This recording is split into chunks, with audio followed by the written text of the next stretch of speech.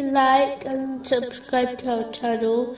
Leave your questions and feedback in the comments section. Enjoy the video. Continuing with the last podcast, which was discussing chapter 4, verse 172. And whoever disdains his worship and is arrogant, he will gather them to himself all together.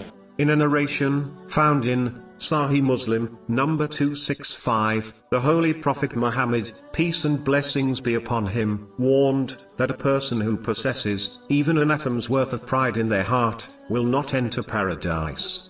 He clarified that pride is when a person rejects the truth and looks down on others. No amount of good deeds will benefit someone who possesses pride. This is quite obvious when one observes the devil and how his countless years of worship did not benefit him when he became proud. The following verse clearly connects pride with disbelief. So a Muslim should avoid this evil characteristic at all costs. Chapter 2, verse 34. So they prostrated, except for Iblis. He refused and was arrogant and became of the disbelievers. The proud is the one who rejects the truth when it is presented to them simply because it did not come from them, and as it challenges their desires and mentality. The proud person also believes they are superior to others, even though they do not know the ultimate end of that person or themselves.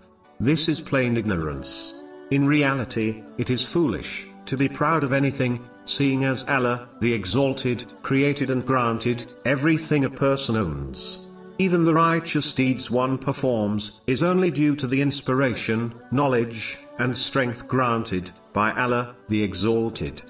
Therefore, being proud of something which does not innately belong to one is plain foolishness. This is just like a person who becomes proud over a mansion they do not even own or live in. This is the reason why pride belongs to Allah, the Exalted, as He alone is the Creator and innate owner of all things. The one who challenges Allah, the Exalted, in pride, will be thrown into hell. This has been confirmed in a narration found in Sunan Abu Dawood, number 4090.